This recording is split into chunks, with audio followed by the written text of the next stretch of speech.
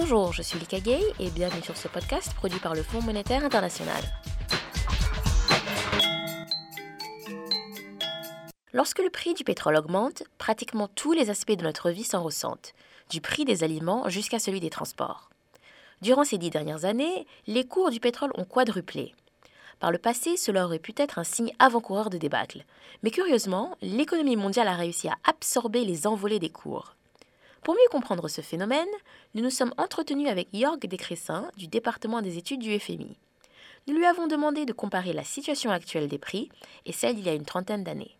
Bon, aujourd'hui, vous payez environ 105 $ par baril de pétrole. Comparé aux années 75, par exemple, c'est à peu près au même niveau si l'on ajuste pour l'inflation qui a eu lieu sur cette période. C'est aussi comparable au niveau qu'on a atteint lors du début des années 80. Pourquoi la hausse récente des cours du pétrole n'a-t-elle pas perturbé l'économie mondiale comme dans les années 70 ?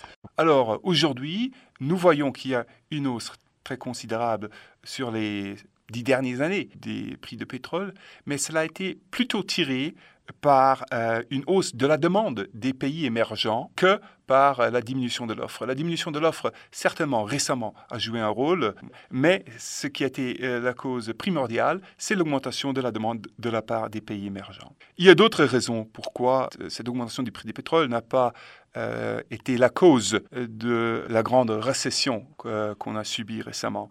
La seconde raison, c'est que l'intensité pétrolière de la production a diminué lors des dernières 30 années.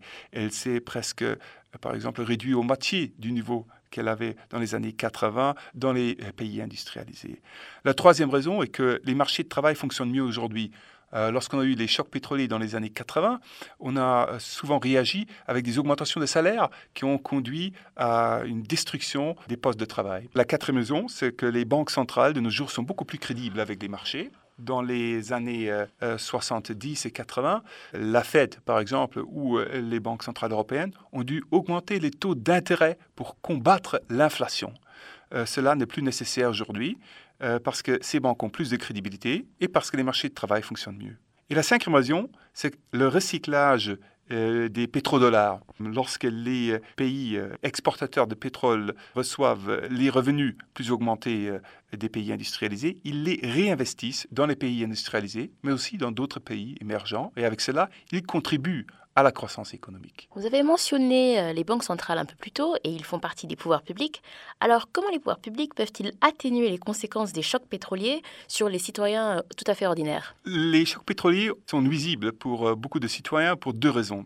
La première est que leurs dépenses pour le pétrole, le carburant, augmentent. De plus, les dépenses pour le chauffage augmentent aussi. Et puis, la deuxième raison est que les augmentations des prix de pétrole causent aussi des augmentations des prix des engrais. Et lorsque les prix des engrais augmentent, les produits alimentaires augmentent. Et cela nuit surtout aux pauvres. Alors, quoi faire ? Il s'agit ici de développer des systèmes sociaux qui permettent aux États d'atteindre les citoyens les plus pauvres et de leur donner de l'appui à leurs revenus pour qu'ils puissent continuer à s'apprivoisiner de manière convenable. Quels sont les effets d'une hausse des cours du pétrole sur les pays exportateurs et la demande, c'est-à-dire les pays importateurs ? Est-ce que vous pouvez nous donner des exemples de pays qui seraient touchés ? Les pays qui sont surtout touchés sont les pays, évidemment, qui sont importateurs des produits pétroliers. Et parmi eux, surtout, les pays qui sont plus pauvres, parce qu'ils dépensent une plus grande partie de leurs revenus sur le pétrole. Et aussi sur les produits alimentaires qui deviennent plus chers, comme j'avais déjà expliqué. Par exemple, nous estimons que lorsqu'il y a une augmentation des prix de pétrole d'environ 50%, il y a une diminution de la croissance mondiale sur une période de 2 ans d'environ 1 à 1,5%. Et cela est quand même très considérable. Avec toutes les perspectives que vous nous avez données pour l'instant sont plus ou moins positives. Alors, quelles seront ces mêmes perspectives dans les 2 prochaines années? Et surtout, quels seront les risques qui encourent avec les cours du pétrole? Ce qui est important pour l'instant, c'est que les prix de pétrole sont élevés non seulement parce qu'il y a une demande considérable de la partie des pays émergents, mais aussi parce qu'il y a eu réduction de l'offre du pétrole. Et cela est un développement qui est souciant. Nous avons des problèmes pour ce qui concerne la production en Libye, mais qui est en train maintenant de revenir. Il y a de nouveaux problèmes qui se manifestent en Syrie, au Yémen, au Soudan. Et de plus, il y a toute la problématique de l'Iran et pour ce qui concerne les sanctions. Alors, cela fait qu'il y a une prime dans les marchés pétroliers, une prime de risque qui reflète la probabilité qu'il puisse y avoir un nouveau choc pétrolier. Cela pèse sur la croissance parce que beaucoup de citoyens sont touchés et cela nous frappe aussi plus dur que d'habitude parce que le recyclage des pétrodollars, par exemple, ne fonctionne pas aussi bien qu'il le faisait dans les années 90. Et la raison est qu'il n'y a pas, soi-disant, un grand manque de liquidité dans les pays industrialisés. Le problème est que la liquidité n'atteint pas les petites et moyennes entreprises et aussi les ménages, et donc n'appuie pas l'économie comme d'habitude. Y a-t-il aussi des risques de réserve ? On ne peut pas véritablement parler de risque de réserve. Il est certain que les réserves de pétrole que nous exploitons maintenant sont beaucoup plus chères à exploiter que les réserves qu'on exploitait il y a 20 ans ou il y a 30 ans.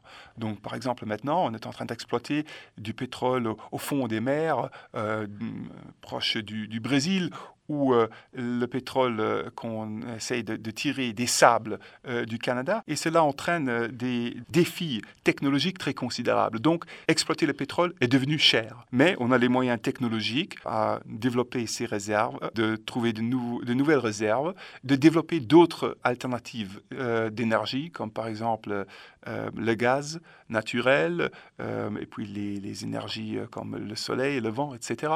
Vous venez de le dire, le carburant est devenu cher. Est-ce qu'une hausse des cours pourrait-elle paralyser la reprise de l'économie mondiale ? C'est possible. Par exemple, nous prévoyons que les pays industrialisés, en cette année 2012 et 2013, auront une croissance entre 1,5 à 2%. Maintenant, si dans ce cas, nous avions une augmentation des prix de pétrole d'environ 50%.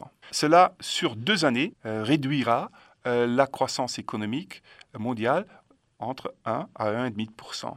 Ça entraînera des récessions dans les pays industrialisés, une croissance inférieure dans les pays émergents, un chômage beaucoup plus élevé et un taux de pauvreté qui serait aussi en augmentation. Cela dit, dans nos projections, on a le prix qui reste constant et donc une croissance qui est plus élevée que zéro. Vous avez parlé un peu plus tôt de problèmes au niveau de la production avec des pays comme le Yémen ou l'Iran.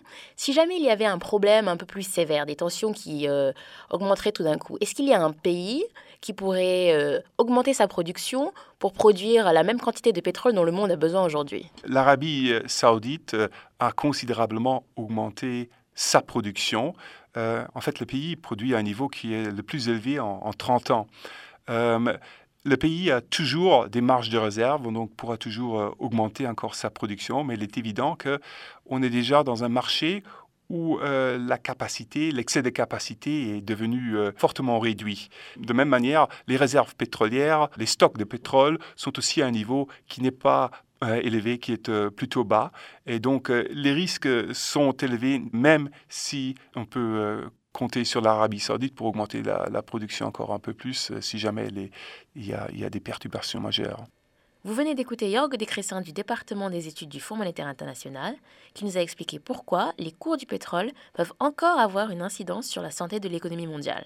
Et pour écouter d'autres podcasts, connectez-vous au www.imf.org/les podcasts.